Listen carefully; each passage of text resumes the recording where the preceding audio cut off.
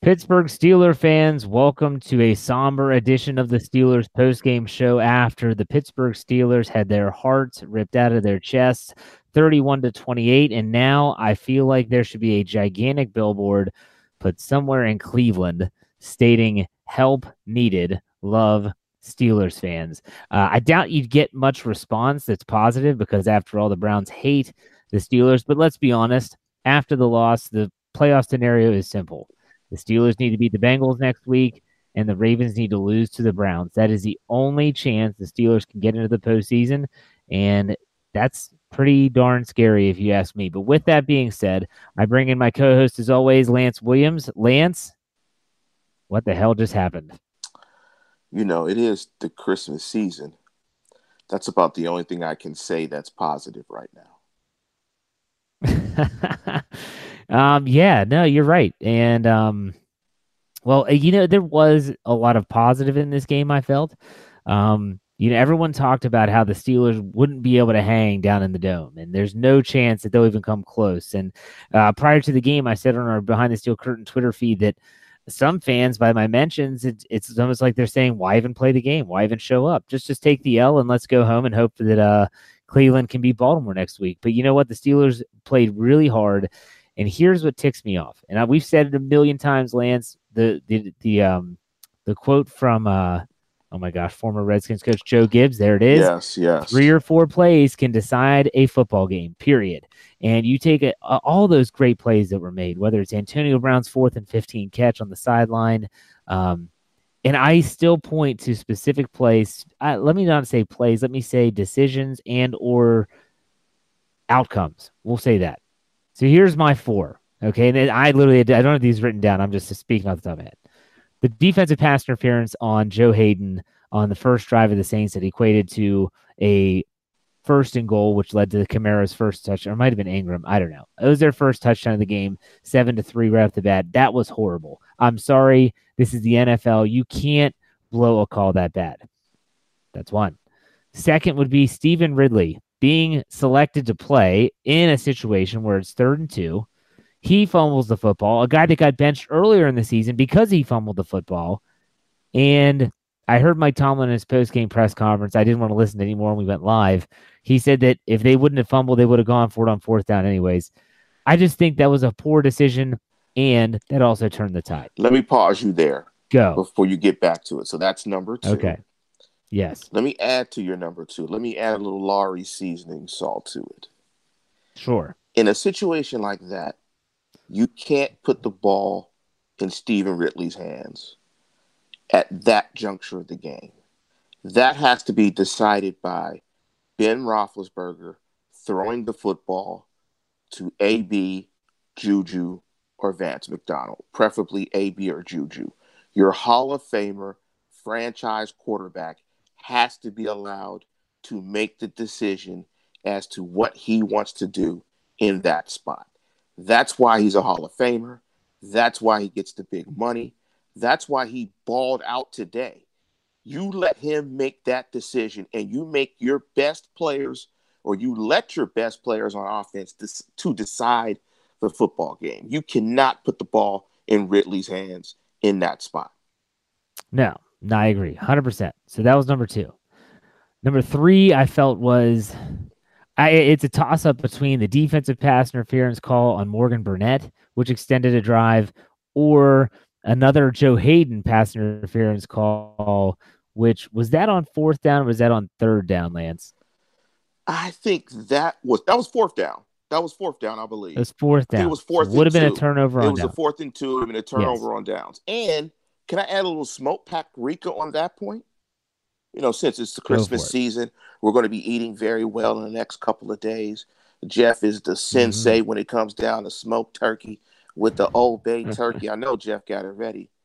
Didn't that ball get tipped by Stephon Tuitt? Certainly looked like it, and that's something that was that in the final 2 minutes, Lance? I'm not sure if it was in the final 2, but man, it got tipped because it got redirected. Yeah. If it's inside 2 minutes, it cannot be challenged on the field. That has to come from New York or the booth, and it wasn't. So we'll compound that one into number 3. Number 4 is sad, but Juju Smith-Schuster's fumble. I mean, the guy has had, in my opinion, a tremendous season where really I can't think of any time that we've had to criticize his play as an NFL player. I mean, let's be honest. I mean, he's not a guy that has fumbling problems. He doesn't have a history of that. He might have the occasional brain fart where he drops a pass that should be caught. But ultimately, he is a tremendous player. I hated to see it. He was fighting for extra yards. Ball gets popped out. Game over. But I'm going to say that I'm not going to have that be number 4.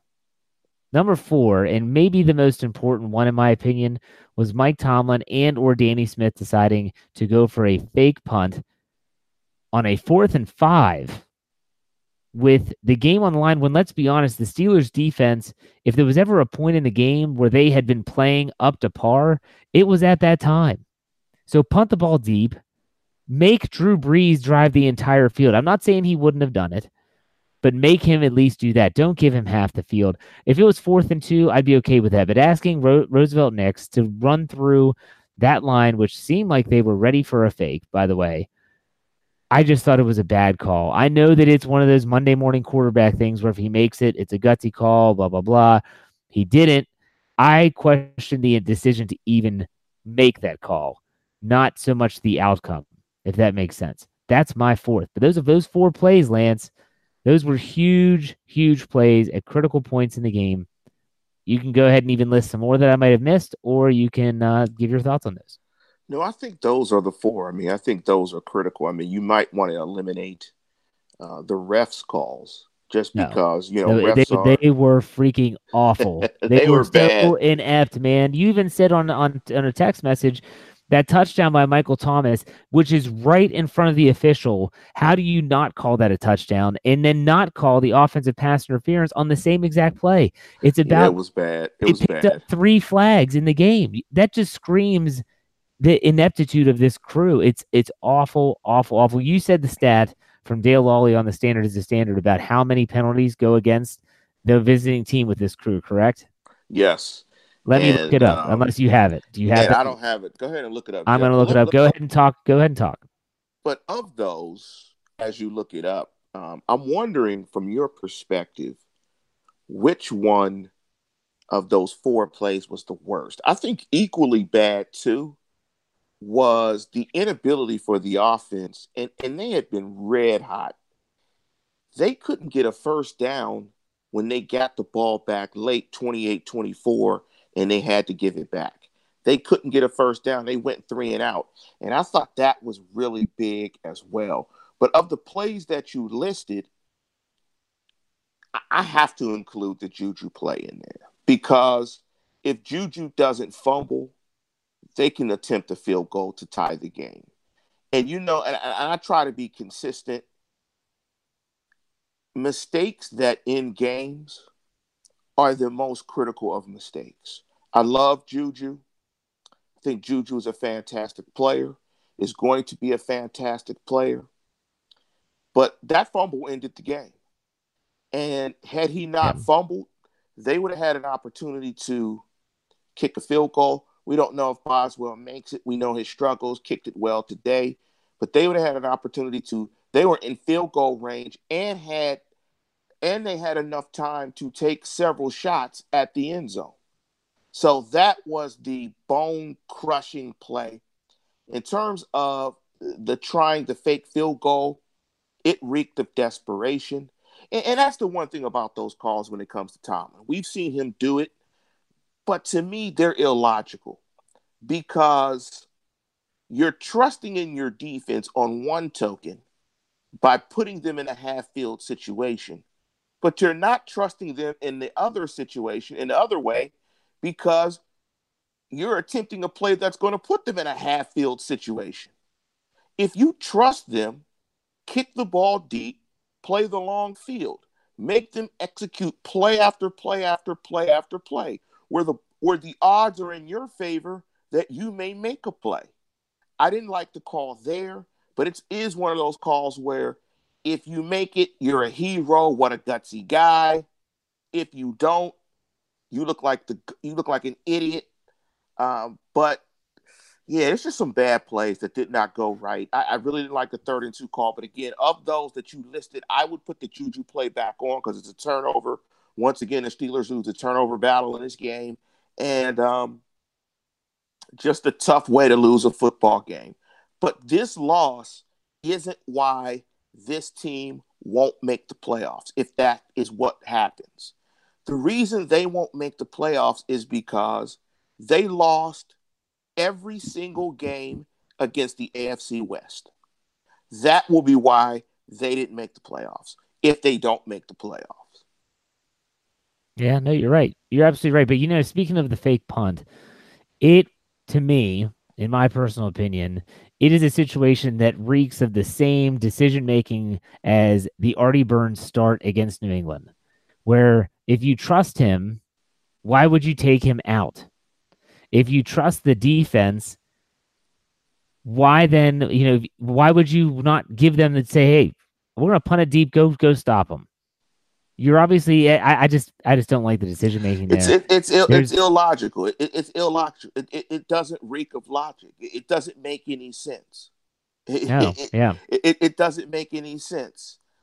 But at the same time, there was some bad officiating even after that play. Yeah. that if it goes in the Steelers' favor, maybe they win the game. And the frustrating thing about this game, even more so, I think for Steeler Nation, is the fact that when this team is on its screws and playing good football and playing clean football, it is clearly good enough to beat elite teams and go the distance. But maybe it isn't because it doesn't play on its screws and it makes mistakes consistently. Yeah. And I know that I don't even have the live chat right now on YouTube up currently. I'll bring it up here in a second. I know it's going to be riddled with fire Tomlin, fire Butler, fire Colbert, fire Smith, fire Fichtner, fire everyone. Just fire the whole organization up into the sky in a giant rocket and just eliminate it from this planet. That's basically what they're going to be saying. But, I mean, let's be honest with you. There's some questionable stuff. Here's what really ticks me off. And I'm just bringing up the game book now, which, by the way, we asked about penalties. 9 penalties to Pittsburgh for 91 yards to 6 penalties for 79 to the Saints. So not as lopsided as many might think, but it was just the nature of it that just drove me mad. But to me, it really eliminates some really, really solid performances by several Steelers. And I do want to talk about those individuals, even though it's a heartbreaking loss and the season feels like it's over. And people are going to start wanting to talk about the draft and offseason needs and all that stuff. Ben Roethlisberger goes 35 for 50, 380 yards, 7.6 average, and he 3 touchdowns and no picks. He played a clean game, has 108.8 passer rating. He was sacked 3 times. A couple of those were really bad on his part. Can't take sacks in those situations. If you're grading Roethlisberger, 1 through 4, what are you giving him? I mean, he gets a 3.75. I mean, this is the Ben Roethlisberger that they needed the past 5 to 6 weeks. This is the guy that they needed. And he went into New Orleans. He took some bad sacks, but he went into New Orleans and balled. Took care of the football, got hot, start ripping the Saints up. I mean, this is the guy that's the Hall of Fame guy. I would have loved for them to have been able to get a first down on that drive late in the fourth quarter where they went 3 and out, where he takes the sack in that situation and they can't convert. That if there was a play that he would want back, that's one of them that he would want back, because at that point he has to end the game. They have to end the game there. They can't get it back. They can't give it back to Breeze. That's like 5 minute drill time. Just can't give it back. But overall, he played a very good game. This might have been probably, in my estimation, one of the best games he played outside of the Panther game. So I thought it was a very solid effort by Ben Roethlisberger. You went 3.75. I'm going to go 3.5. Didn't win the game, period. Yeah. So, yeah, people call me a Ben Roethlisberger homer. I thought he played tremendous. Early in the game, he was not accurate with the football, and that kind of hindered them a little bit. But then in the second half, like you said, he really started grooving. But it wasn't good enough. It wasn't good enough. I know he wasn't the one that fumbled the ball. He did not turn the ball over. But at the same time, It just wasn't good enough, and that's a shame. But still, a 3.5 is a very good score. Now let's go to running backs. There's only one to talk about. Stephen Ridley would get a negative score, if that's even possible. But Jalen Samuels finishes with 12 carries for 53 yards, surprisingly a 4.4 average, with a long of 16 yards. They didn't try to run it that often, but I thought the rookie did a pretty decent job against the NFL's number one rush defense. What were your thoughts on him? What grade would you give him?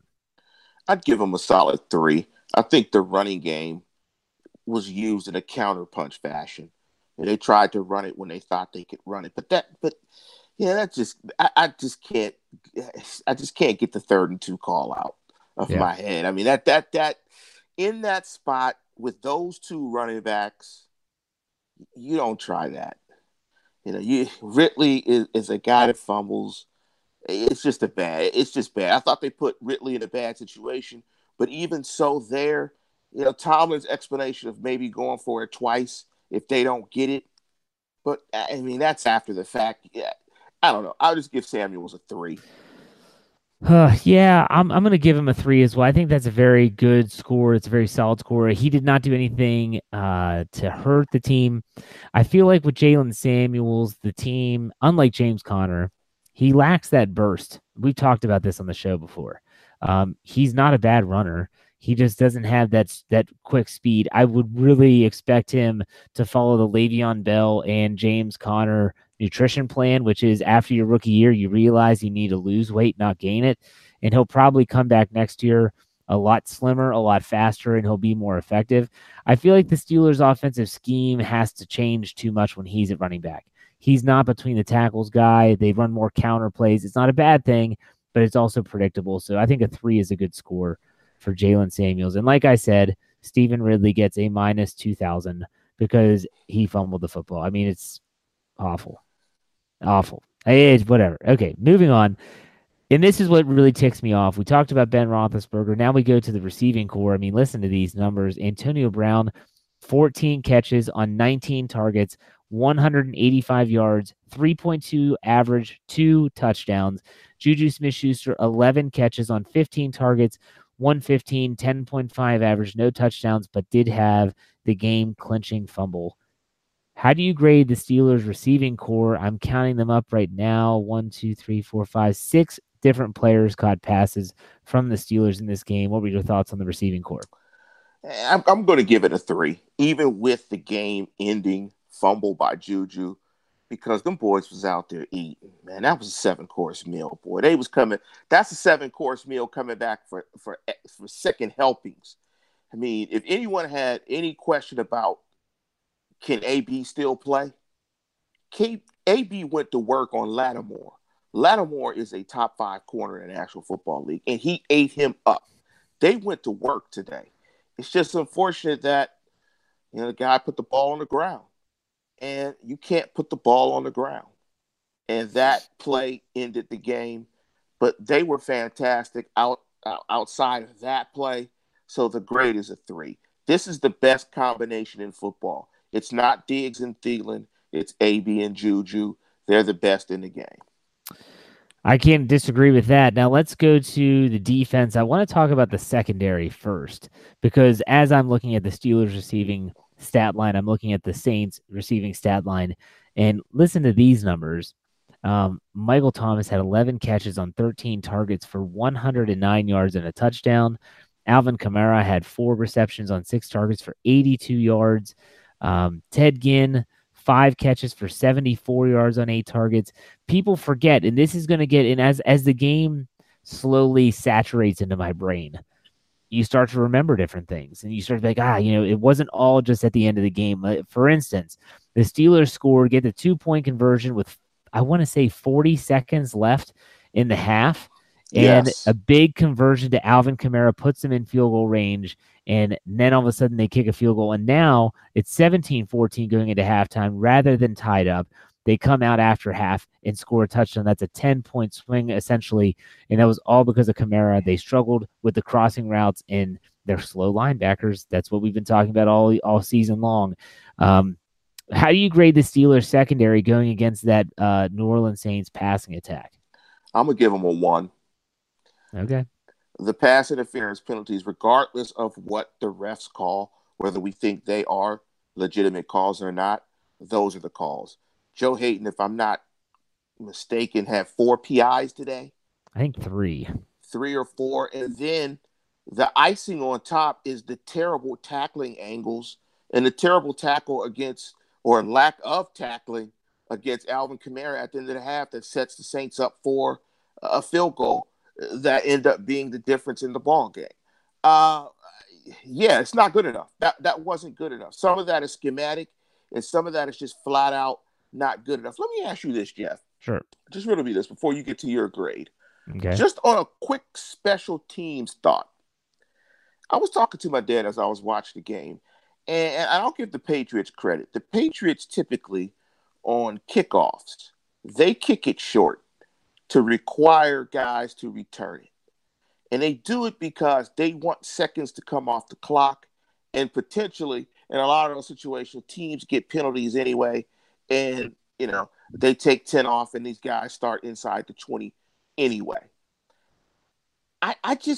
When they were doing that, I was just like, man, this is not the time to kick it into the end zone. With a guy like Drew Brees, seconds matter. If you can shave off any seconds in that situation to make it more difficult for them to score, that's an opportunity to do that. What was your thought on the philosophy of kicking it out of the end zone and not forcing teams to return it and eat up a couple of seconds and maybe getting a special teams penalty on the return team? You're talking about Boswell kicking the ball away. Yes, I'm talking about Boswell kicking it, forcing a return, kicking it short. Yeah, there's some teams that I could definitely agree to do that. Pittsburgh's not one of them. I think their special teams are awful.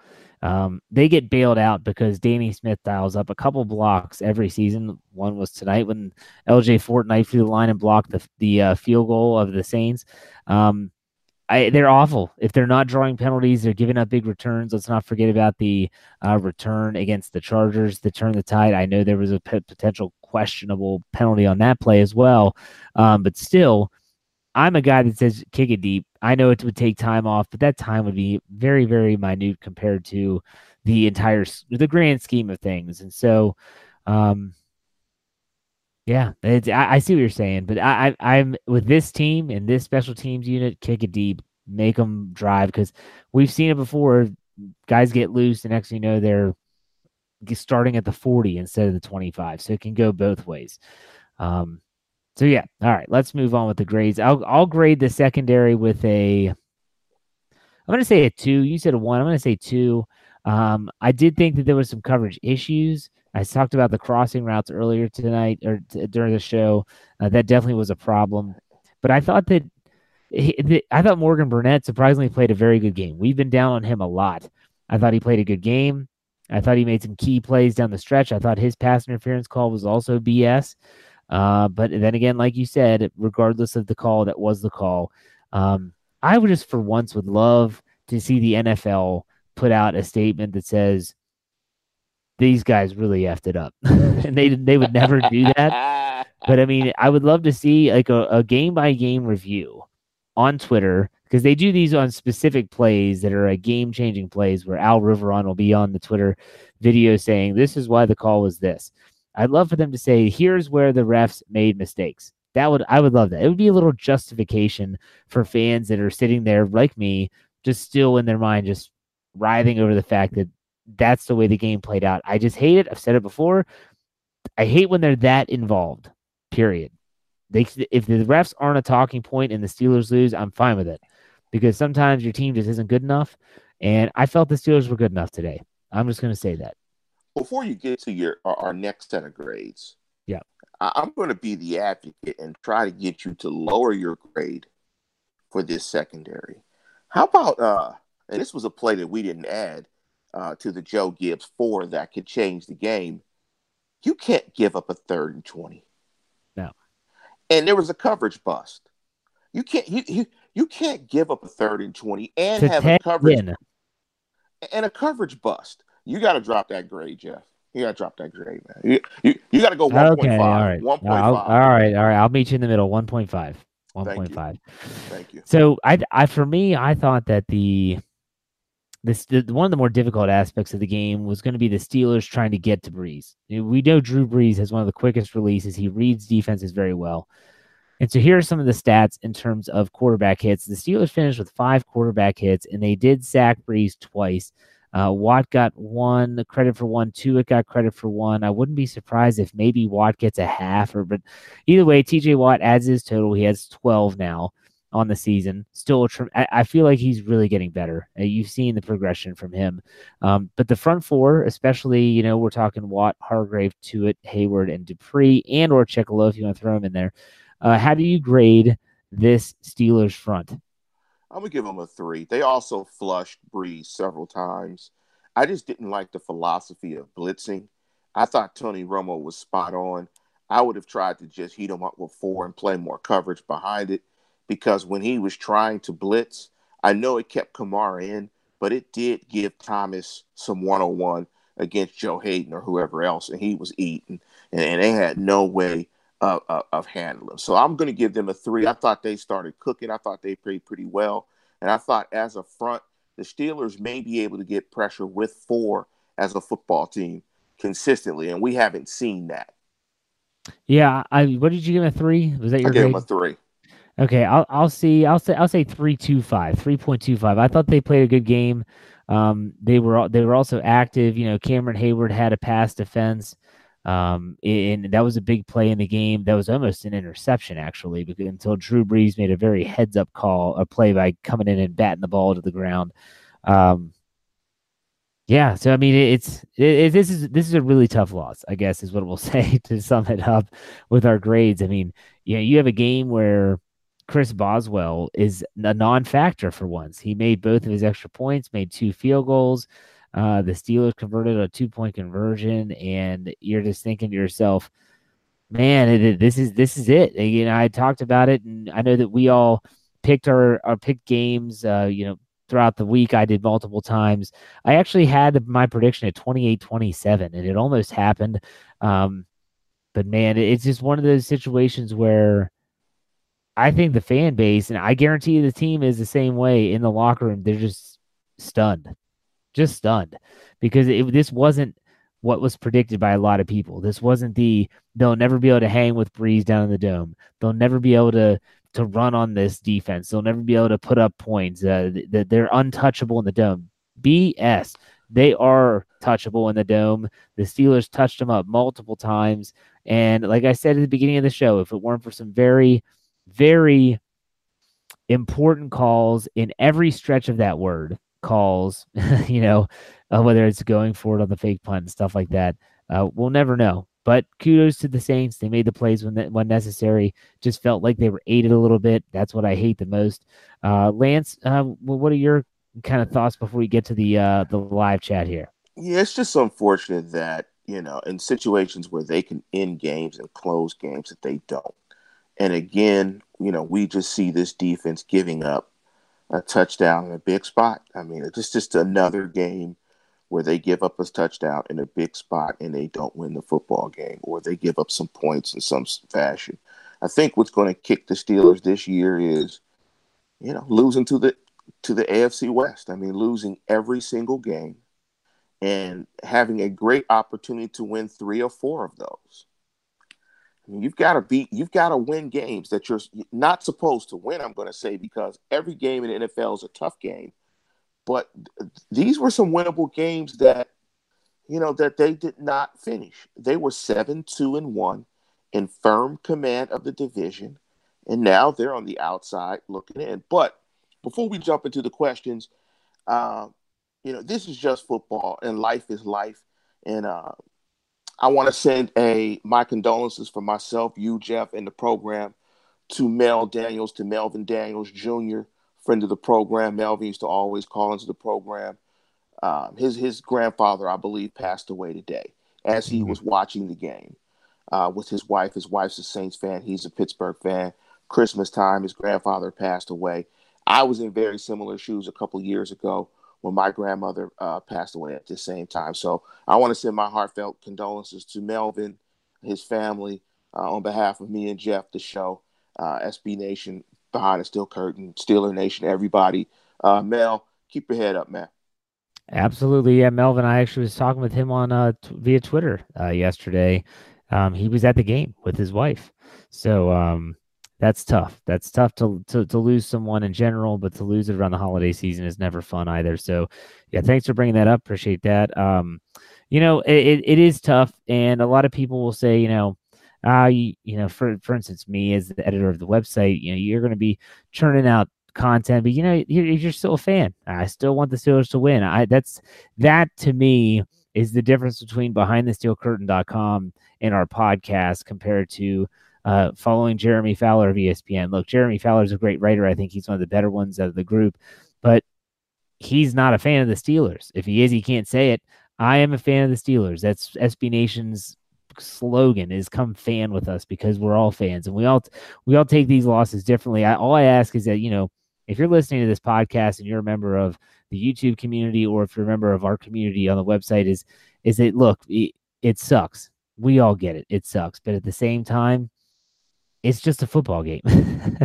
And I'll tell a quick story, not to get totally sidetracked here, Lance. I think you might find this funny. What was it? 2013, the Tebow game in the playoffs, the wild card? Oh yeah. Okay. So here's a funny story. I don't know if I've ever told this on air before, but earlier, because that was right around the holidays, my parents had gotten me a mailbox cover for our mailbox at the house at the time. And so I slapped that son of a gun on there. I was super proud. The Steelers were in the playoffs, thought they were going to make a run. All this, that stuff. Well, it had gotten ridiculously cold here in the Mid-Atlantic, and the adhesive to the glue that gets on that mailbox cover was frozen solid.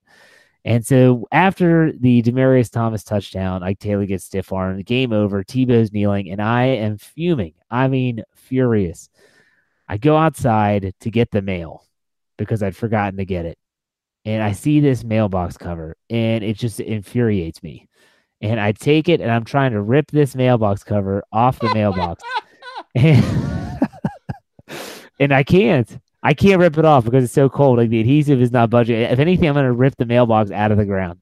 And I'm not saying I'm like Superman or anything, but I'm furious. And finally, I say, you know what? F it. I screw it. I just come back inside, and the mailbox cover was kind of like peeled back a little bit. And I thought to myself, I can't believe I let something that I have no control over get to me that bad. That I was literally so angry that I wanted to rip my mailbox out of the ground. And that's ever since then, I definitely have taken Steelers losses a little bit better. And a lot of that comes from coaching. Now, Lance, you coached, I coached. When you're a coach, you have no control. You control only the preparation. That's it. And so once the game starts and you have in-game adjustments, that's natural, but you have to relinquish a lot of control, and that's difficult for a lot of people. And I know a lot of people follow the Steelers super, super close, and they feel like they're a part of the team, and they feel like they could do better. But let's be honest, folks, we have no control of this. All we do is we sit and watch, and we enjoy watching. And so I still enjoy this team. I'm looking forward to next week. We're not going to go anywhere. And so again, the playoff scenario for the Steelers is the Steelers can make the playoffs with a win over the Bengals, a Ravens loss to the Browns, or a win and the Titans and Colts somehow tie. So here we are, going into Week 17, needing to beat the Bengals and rooting for the Browns. It'll be interesting to see what they do with the time of these games, because the Steelers are scheduled for 1:00 next Sunday. They can move games around, and they have no Sunday night game as of right now, although I guarantee you the Titans and Colts, because it's a win-and-in situation, will be moved to Sunday Night Football. That's my guess. So there you go. Jeff didn't tell you. He probably tore a bicep. No. My biceps are intact. Thank you very much.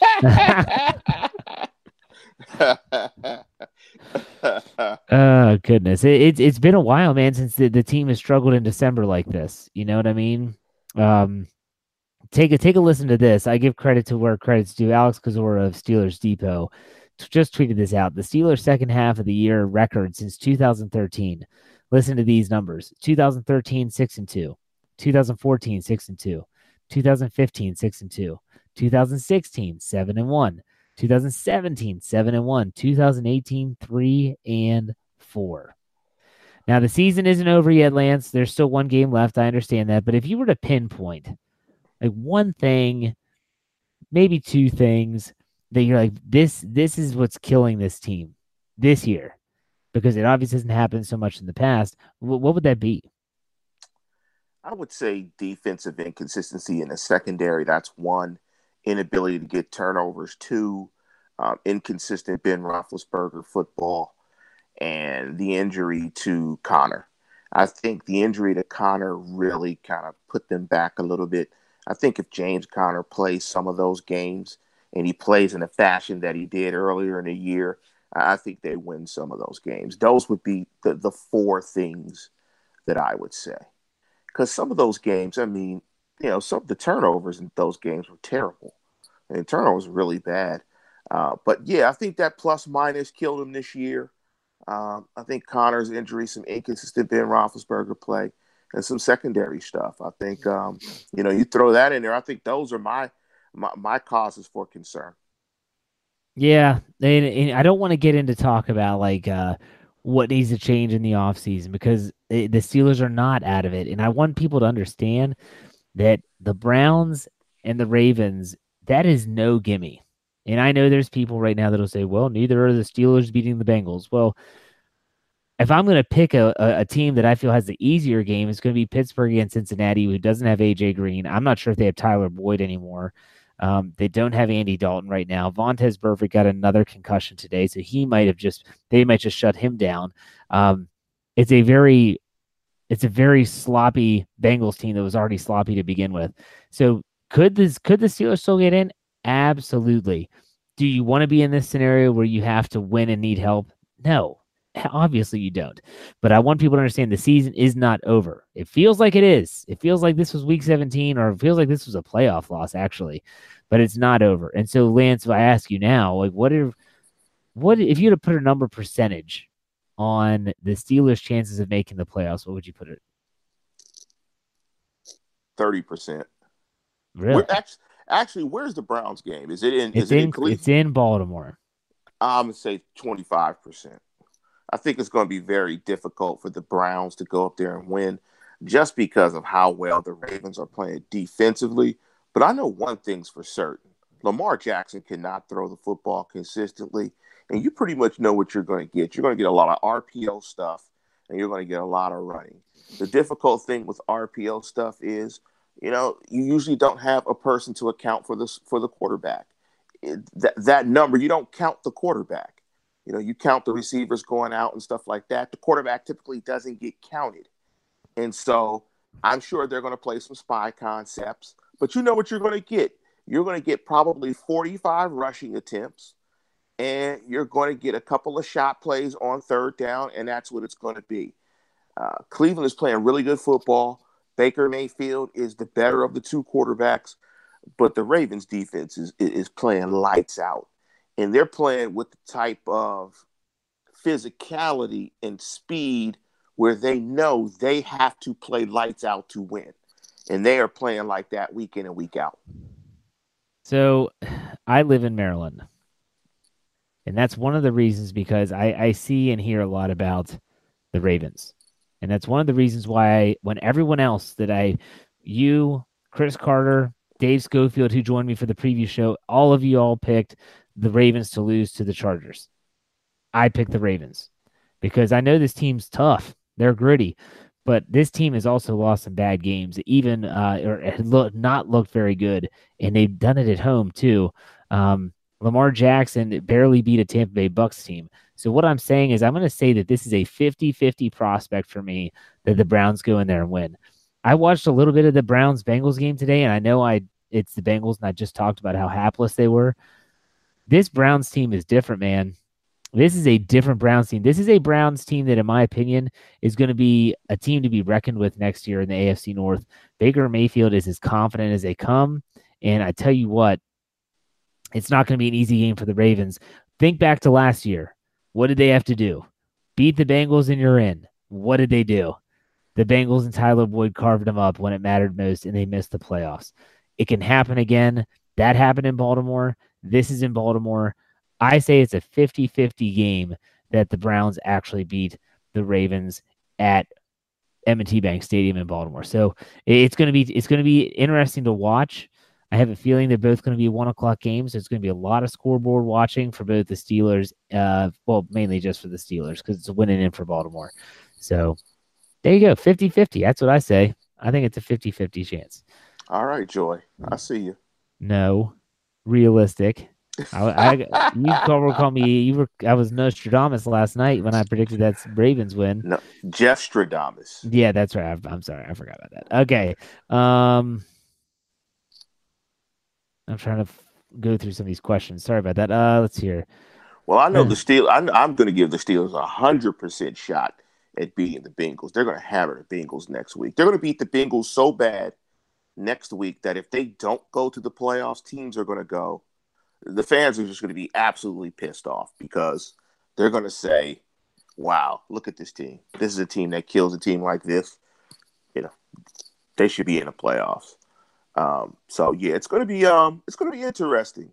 I mean, it's going to be definitely interesting over, the next several days. I mean, there's still some football. Yeah. You got to win and get in. Absolutely. And so here's a good question, and it's worth talking about. A question of the Sheep M, whoever that is. If the Steelers get in, will they be a wild card or division leader? This is the crazy thing. If they win and get in, they will be the number 4 seed as the AFC North champions, period. The wild card is going to be, one of them is going to be the AFC West team. So we're talking about, the Chiefs or I'm just drawing a blank, Chargers. So most likely the Chargers. And the other wild card team is going to be the Titans or the Colts. So the Steelers would be the number 4 seed if that is to happen. So, that's a good question. The Steelers get in. Will they be a wild card or division leader? They would get in as a division leader. All right. So let's go in with some other questions here. If the Steelers don't get in, who are you rooting for? See, you're asking the wrong guy, Isaac. I hate every other team in the National Football League with a passion. I can think of a bunch of reasons why I hate a lot of teams. Definitely not rooting for New England. Definitely would not be rooting for Baltimore. Definitely would not be rooting for Kansas City or anyone like that. But definitely not Los Angeles because I can't stand Phillip Rivers. Man, don't. Yeah. Jeff, I'm a hater. When it comes to the Steelers, I'm a hater. Okay. I am 100% hater. I like the Steelers, and that's it. It's with my kids. They'll ask, like, oh, do you like this team? No, I like one team. And I've always said that. You should like one team. I don't have an NFC team or anything like that. One team, Pittsburgh. I'm an old head. You ain't even got to ask me that question, Jeff. You know how I get down. Yeah. It's one team. Exactly. So let's hear. Which loss do you think was the worst that put us in this precarious situation?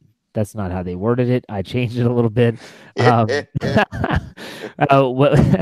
Which one is the worst? The Raiders loss that you attended, or would it be maybe like the Denver Broncos, which ended in an interception at the goal line, or the Chargers, where you blew the fourth quarter lead? I think you'd probably pick one of those three, wouldn't you, Lance? I'd probably say the Browns. The tie? The tie, not beating the Browns with Tyrod Taylor starting. A team that hadn't won a game in another botched call tied in that game. Just so you know, we're talking officiating. Not beating the Browns game one. A team that was 0-16 and you tie and you can't beat that team. That's the worst result to me. I mean, it wasn't a loss, but that's a game that you gotta win. You can't tie, lose. You gotta win that game. Hey, they win that game, we're not talking about this. You're right. I agree 100%. So Justin asks the Ravens, where he says, sorry, a question. I just want to talk about it. The Ravens are not going to blow a playoff spot. They're built like the Steelers. They're not going to blow this chance. They did it last year, Justin. Same exact situation. They did it last year. It can happen. Okay, they can happen. Let's see here. A lot of firing going on. Butler should be fired. Let's talk to firing. Let's fire everyone. Fire them into the freaking sky. Screw it. Let's talk to firing real quick, Jeff. What? Let's play this forward.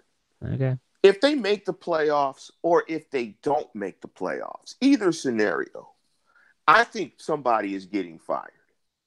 Oh yeah, And yeah. and It's not Mike and Tomlin. yeah, Tomlin's not getting fired. You're not going to fire a coach that's never had a losing season. You're just not going to do it. That's not going to happen, and nor should you. I think it's Danny Smith and Butler. I think those are the two guys. But do they lose a coach to a head coaching job? You think There's only one coach. There's only one coach, Munchak? and that's Munchak. Does Munchak go somewhere? I hope not. I think the two firings are Smith and Butler. I mean, how did Smith keep his job this long in the first place? Loyalty. And how in the hell, if we're talking about the end of the season leading into like decisions like this, how did Butler not get fired last year after the Jaguars came into Heinz Field twice and just laid the smackdown? Now, the first loss in week 5 of last year, that was Ben's 5 interception game. But then in the playoffs, to give up, to lose like that on your home turf. So everyone has this negative connotation about the defense going into the offseason, and he doesn't get fired. Is it worse now? The thoughts in your head about the defense, is it worse now than it was last year? Do you think it is? Not necessarily. I just think it's just another year of That makes me wonder if he's going to get fired at all. But I think it's just another year of it treading water. I don't know if the Steelers work like that, man. I don't know. It'd be tough, but just from the results. But when you don't go to the playoffs, and I'm not going to say that the Steelers are just so talented that just by sheer talent alone, they should go to a Super Bowl. I'm not going to say that, but they're talented enough to where they should be in the playoffs. I think it's right that someone feels it in the offseason. I don't think that other than Tomlin and Fichtner, that anyone on the staff should be overly comfortable. Like, I think it should be a little hot in that building. It should be hot. It should be hot. No one should be comfortable. I think Tomlin's safe, as to the dismay of Steeler Nation everywhere. But yeah, I mean, last year the Steelers put up 40+ points on the number one defense in the league, and they fired their offensive coordinator. Yeah, I don't know. I mean, that honestly, people ask all the time, who's going to get fired? I wouldn't be surprised if they fire Butler, Smith, and I don't know, some scouting department dudes, whatever. But at the same time, I wouldn't be surprised if Smith and Butler stayed and they keep their coaching staff intact. Why? I don't understand sometimes how this organization looks at their coaches and how much input Mike Tomlin has with the coaches. Because let's be honest, if we're going to fire coaches, Danny Smith, we've already talked about him. Butler, talked about him. So we haven't talked about Joey Porter. Have we seen enough production from him and his outside linebackers that we think that he is good enough to take TJ Watt to the next level? I think TJ Watt has slowly progressed. Do we give him credit for that? Or do we actually say, I think that if we get someone else in here, TJ Watt could turn from a 12, 13 sack guy to a 15, 16 sack guy? That's a question. Here's the thing that when you look at Butler, one thing that's a feather in Butler's cap, and I know Steeler fans are pissed off at Butler right now, they get sacks. They generate pressure. I mean, this defense in the last 2 years under Butler will have gotten, about 95 sacks? Yeah. Well, they had 42 coming into this week. I think 42. So I can check. It's like they had 50 last year, right? I'm pretty 56. sure. 56. They set a franchise record. They had 56 last year. I'm going to guess they have 45 this year. Let's just throw it out at 44, 45. That's 110 sacks over the last 2 seasons. So, I mean, he has his issues, but I mean that's a well-coordinated unit to be able to get 110 sacks in this NFL. Well, here. Go ahead. I'm sorry to interrupt. Getting that many sacks in this NFL when the ball comes out as quickly as it does, he's doing something right. Yeah, no, like I said, this is one of those questions where you have to wonder what's really going on behind closed doors. But let me ask you this question: secondary, did it take a step forward or a step backward this year? I think it took a step backwards from the perspective of that Artie Burns didn't move Yeah, forward. no, yeah, but No, no, no, no, no, no. I know. Come on. All right, go No, ahead. no, and I say that because let's just say it stayed the same. I think Hilton was the same. I think Joe Hayden was the same. I think he had his good moments and bad moments. The biggest thing that he was more healthy than usual and stayed on the football field. I think Sean Davis took a step forward. But I think it stayed the same. And then when it stays the same, that means it didn't get better. And I would have liked to have seen this staff be able to get something out of Artie Burns. And that's unfortunate. That could be the player. They could be doing everything. I'm sure they're doing everything that they can. I just would have liked to have seen them get more out of Burns this year. Yeah, that guy he might not even be on the roster next year. And we'll talk about this a lot in the offseason because I'm already thinking about how we're going to work our content. We're still going to have podcasts through the offseason. I always feel that if you swing and miss on a first round pick, it sets your team back at that position for probably 2 to 3 years, maybe more. Some might say 4 years because even as a first round pick, the fifth year is an option. That's why they call it the fifth-year option. And so you look at Artie Burns, like that was a first-round pick. Jarvis Jones, that was a first-round pick. Bud Dupree, I mean, he's been okay, but that's a first-round draft pick. Terrell Edmonds, there's still the jury's still out on him. It definitely boggles my mind when we talk about the secondary improvement in not improving the front four, same scenario. How a team, a scouting department, a general manager, and a coaching staff can be so good at picking offensive players and just so freaking awful at picking defensive players. Take TJ Watt out of the equation, Lance. Can you tell me one player the Steelers have picked in the last 5 years in the first 3 rounds on defense that has been a playmaker? Hargrave is a playmaker? Yeah, I mean for his position, he has what he has. Okay, yeah, okay, has, I'll give you Hargrave. He has but what he was 7 sacks this year. I think that's the other guy that as a feather in Butler's cap is the progression and the coaching of Hargrave. They made Hargrave one of the best guys in the NFL at that position. Being able to play sub-package football inside as a big guy to get pass rush, that's critical to sub-package football is having that type of guy in the interior. So I'll give him Hargrave, but I get your point. Sean Davis is solid, but he's not a playmaker. Now, I did forget. I will say, and people were commenting players like Ryan Shazier obviously was a playmaker, so that would be one. I think TJ Watt is a playmaker, so that's another. But when you have so many other misses, they've focused their first round picks on defenders for all these years now, and you're not getting the playmakers. I mean, what is the difference between this defense and the defenses that were really, really good in the early to mid 2000s is that they had playmakers on those teams, whether it was Harrison or Woodley coming off the edge, Polamalu in the back end with Ryan Clark, even Ike Taylor had splash plays and was able to take defenders out. So it's going to be interesting. I see someone says to it. I don't know. I mean, I don't know about to it. That's tough. I mean, he's a second round draft pick. I understand that. A lot of people said he could have been a first round pick if it weren't for a foot injury. I don't know. It just, like I said, it still comes down to they are so good at drafting offensive players. I mean, you can run down the gambit of players that, whether it's Juju, whether it's, all these other guys that have been the linemen that they pick that you're like, who's this guy? And they end up being a solid. I mean, the examples to your point, Jeff, are Villanueva, once again a Pro Bowler, converted from a tight end. And the other is AB. You're going to get a Hall of Fame wide receiver that was a 6th round pick from Eastern Michigan. I mean, offensive guys, they're spot on. Any more questions, Jeff? No, I know Steeler Nation is upset. We're pissed. Upset. I'm pissed. We're all upset. Pissed. I freaking picked the Steelers to win. I was looking so good. So good, man, because the Ravens won. I called that. I was like, you know what?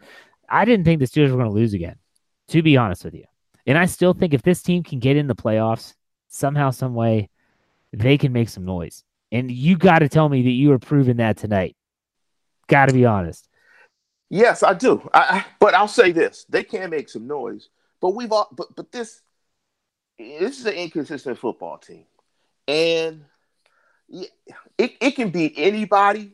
But like David DeCastro said last week, it's a team that can lose to anybody, and that is legitimate. I mean, it has, and that's the frustrating thing about this football team. That in spots it's a world beater, but in spots it loses to the Raiders.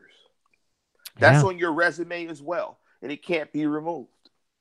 I think this, to me, and I don't want to beat a dead horse, and we'll talk about this a lot in the coming weeks, but the biggest knock on Tomlin for me is that there is a visible difference in the team from their approach to the game, the way their demeanor on the field, their execution on the field in big games like today compared to games like Oakland.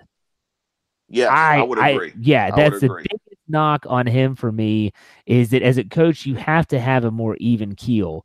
I don't understand how you can be all buttoned up against the Saints and the Patriots and yet be loosey-goosey against the Raiders. And that's something that is a criticism of Mike Tomlin. And in my opinion, it is completely justified. Here's another thing, Jeff, because I'm a Tomlin apologist. I'm going to go ahead and say it. I mean, everybody knows that I am already. Just like you're a Roethlisberger guy. Yes. Is they got to be more buttoned up in the first quarter of the season as well.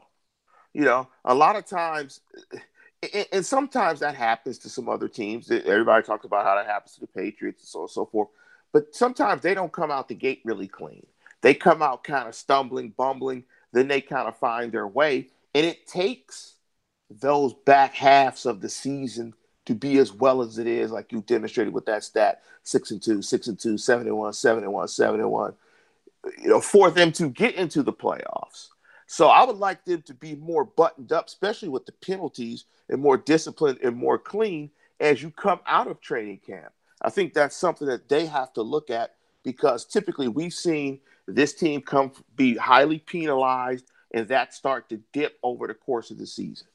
And maybe you come out more cleaner, where you don't give away some games like a Cleveland game, which may cost you a playoff appearance. Yeah.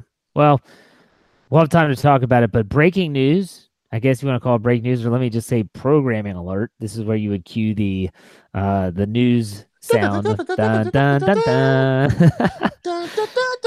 You know what sucks is that the Steelers and the Browns and the Ravens and Browns and the Steelers and Bengals are now both going to be moved to 4:25 p.m. next Sunday. That's terrible. It's not going to be a 1 o'clock start, not being flexed to the night game, because I guarantee you that night game is going to be Indy and Tennessee, as it's a play-in game. But it'll be a 4:25 p.m. Eastern Standard Time start, so set your calendars accordingly. Don't want to miss that, folks. So, there you go. Yeah, I'm thrilled. I hate late games, but I can't complain. I'm on the West Coast. Yeah, it's not as long as it's not night. I'm okay with the 4:25s, just not night. Just don't give me night games. Can't stand those. But you know what? We're going to have, like I said earlier, folks, we're not going anywhere. We're going to be here all week. The website's going to churn out content, the let's be honest, the Steelers are still involved in the season. This is not their season's over. So we're going to be there. We're still going to be covering the team, talking about, all the different things that are going to go into this upcoming weekend in terms of, heck, we might even start breaking down the Ravens and Browns if we're bored enough. But we'll be back. Tomorrow night is the Steelers hangover. You can catch that with Brian and Tony. Wednesday, we'll be back for another episode of the Standard is the Standard. And then Thursday will be our preview show. The holidays should not impact that schedule too much. And then we'll be back, obviously, next week for another episode of the Steelers postgame. So let's hope we don't have just one more postgame. Let's hope we have at least two. Fingers crossed, everyone. Positive thoughts. Lance, as always, thank you for your time. Thank you for listening. Happy holidays to you, Jeff. Merry Christmas, my friend. Enjoy it. And we'll see you next week for another episode of the Steelers postgame. Hello, I'm Spencer Hall from SB Nation, and I want to tell you about my new show, It Seemed Smart. It Seemed Smart is a show about people doing things that for some reason or another, seemed smart at the time. Those things might include doing a little cocaine and driving a bike up a mountain. Or, I don't know, maybe racing 100 miles per hour across the country in the middle of the night with no one's permission. Or even stealing a bat from an umpire's room in a Major League Baseball park. Check it out, and if you like it, tell a friend. I'm Spencer Hall. Don't do anything smart.